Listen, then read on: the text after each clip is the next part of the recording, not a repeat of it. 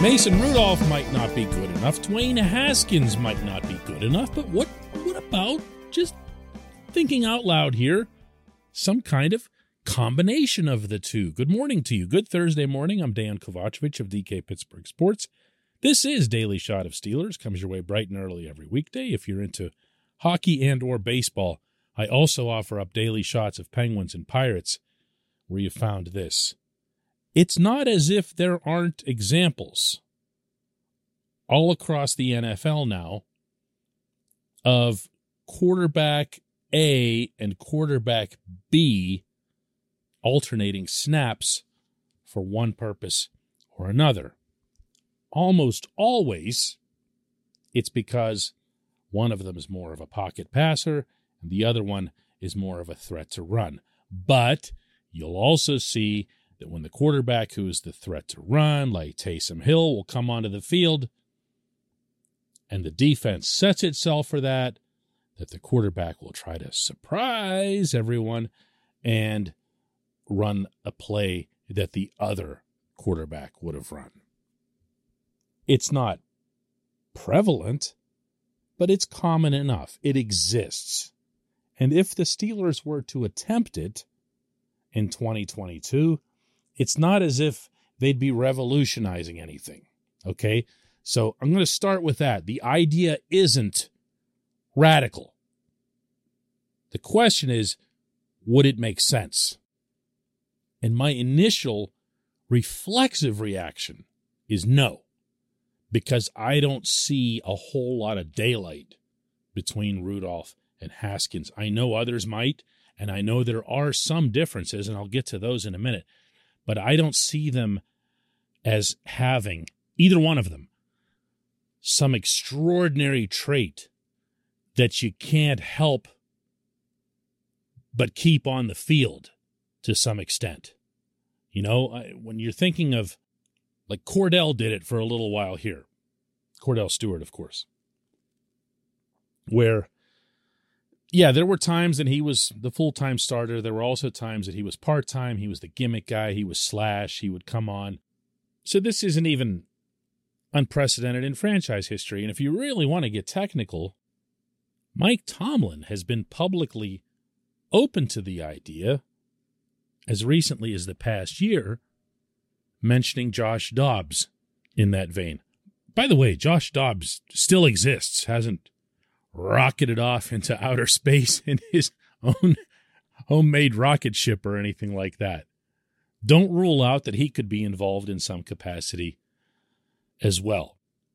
But where these two quarterbacks are concerned, I feel like the case that you'd have to make is that each one does something so well, to reiterate from earlier, that there's a real gain to be had and a real threat to what they're doing because the other side is going to know to adjust to that particular player trotting onto the field and into the huddle. And if they can stop that play that you feel is unstoppable, then you're kind of wasting your time. So you have to split, really, what each of these guys does well at an extreme. This portion of Daily Shot of Steelers is brought to you by Point Park University. Choose from nearly 100 career-focused programs leading to bachelor's, master's, and doctoral degrees. Choose when and how you'd prefer to do that studying, whether it's at Point Park's gorgeous downtown Pittsburgh campus, whether it's online, maybe a flexible hybrid format would work best for you. Find out more about all of this at pointpark.edu. Mason Rudolph can throw a terrific, almost effortless deep ball. And I wouldn't judge him too harshly based on the one start that he had this season, because I'm sorry, you can say whatever you want about how backup quarterbacks need to be prepared and all that other stuff. He still had to go out there cold.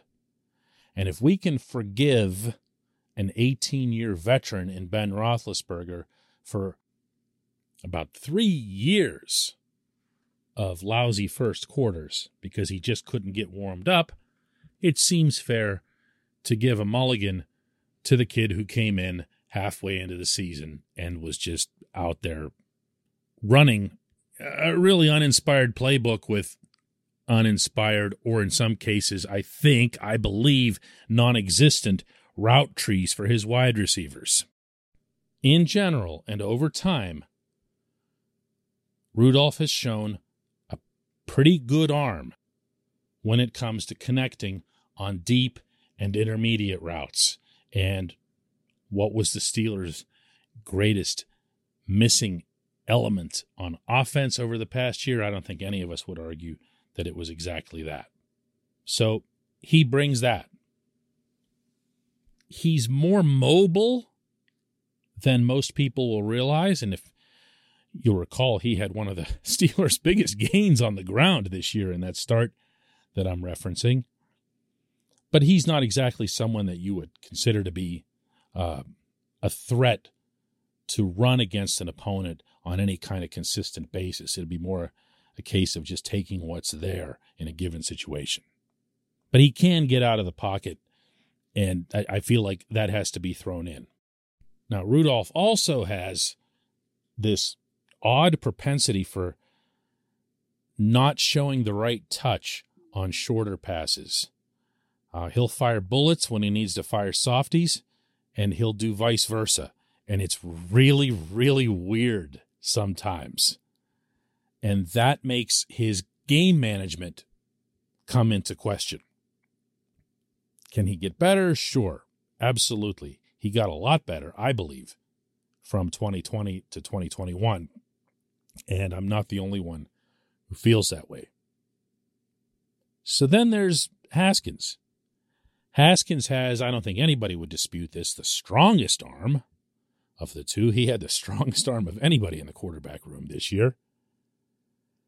And there were points in training camp and last preseason where he was just threading needles. I remember Ben's great line about how Haskins looks like he could throw a football through a car wash without getting it wet. It was those kinds of passes. Now, Haskins can also put up a deep ball, and Haskins can run, and Haskins can run better than Rudolph. Haskins is not Lamar Jackson. He's not Josh Allen, but he can run. Could he turn into the kind of running quarterback where he would be some kind of threat to put up, 60, 70, 80 yards per game? I don't see that. But I do see a guy who's a better athlete than Rudolph is. So what you'd have to do to some extent with both of these guys, if you wanted to prepare both of them for a competition that could conceivably end up with both of them getting some kind of active role in the offense, it feels to me like it would be fair for Tomlin or whoever his new offensive coordinator is, yes, I'm holding out hope, could go to both of them with a specific menu. Hey, this is what we're looking for from you. We want to see this, this, this, and this. Yeah, we want you to be a complete quarterback. We have to have you available to be a full-time starter, depending on how things play out. However, in the event that you're both part of this offense and that we add some elements of trickery and deception and anything else to try to take attention away from this offensive line, then here's what it is that you have to be really good at. Here's what it is that you have to excel at. I don't think this is going to happen, but I'm not going to rule it out either. And in fact, the more I talk about it in this particular segment, the more I'm kind of liking it a little bit. At least be open-minded. At least, think a little bit outside the box here. You don't have a star quarterback, but you might be able to cobble together something that kind of Frankensteins your way closer to it. When we come back, just one question.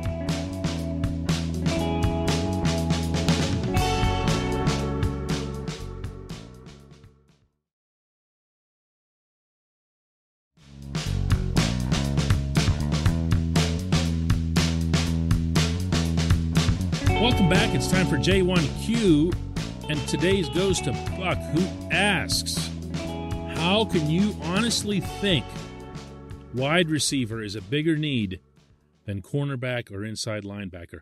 I'd even go so far as to say defensive line is more important too. Buck is referring to yesterday's episode in which I stated without hesitation on my end a sentiment that the Steelers' first-round pick should be an offensive lineman. You know, class permitting, player being available and all that. All things being equal, I'm taking an offensive lineman. And for the second round, I said that I'd really be looking at wide receiver. And I had a feeling that was going to meet with some resistance, and along comes Buck.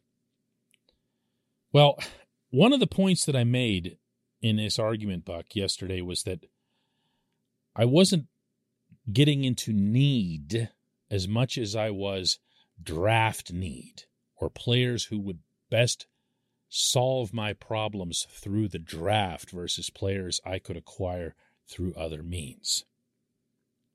No position is deeper and more readily available year to year to year in the modern NFL draft than wide receiver. My feeling is that you'd be able to get yourself an almost star-level guy if you do well in selecting. And the Steelers have been pretty good when it comes to drafting wide receivers, a lot better than they have at corners, I should throw in parenthetically. An inside linebacker, you know, I wouldn't be offended by inside linebacker because I don't know what I'm going to get out of Devin Bush, but I do know that Bush is going to get another chance. I also know that inside linebacker is one of those positions where if you have an option to make a trade or to get someone through free agency, you're going to be a lot better off because there's a lot to the position. There's a lot to learning, especially if you're going to get involved in wearing the green dot and everything else that goes with it. I'd feel better about a veteran there and a rookie at wide receiver. Corner, though, I'm not sure where you're coming up with that. That's the only part of this, like, that I was, as I saw your question, I was like, I'm not even sure what to do with that. I'm not saying that the Steelers have, nothing but Mel Blount at corner, but even with Joe Hayden gone, you need to keep Ahkello Witherspoon. You're going to keep, because he signed, Cameron Sutton. And I know you can't be talking about the nickel because we're talking about the second round of the draft, and no one would draft a nickel corner in the second round. So I'm not really sure what it is that you want me to do with that part of it. Again, I'm not saying that, Witherspoon and Sutton are the be-all and end-all, but you had yourself a pretty good secondary, including when Hayden went down. And I wouldn't be dumping on it, and I certainly wouldn't be taking a second-round pick, But, feel free to get back to me and explain what it is that you meant there. I appreciate the question. I appreciate everybody listening to Daily Shot of Steelers, and we will do another one tomorrow.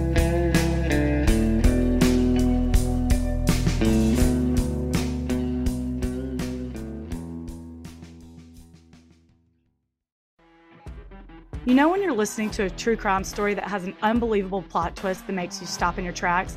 That's what our podcast, People Are the Worst, brings you with each episode. I'm Rachel. And I'm Rebecca. We're identical twins who love true crime cases that make you say, didn't see that coming, and we hate the people responsible for them. Listen to People Are the Worst now on Apple, Spotify, or wherever you get your podcasts.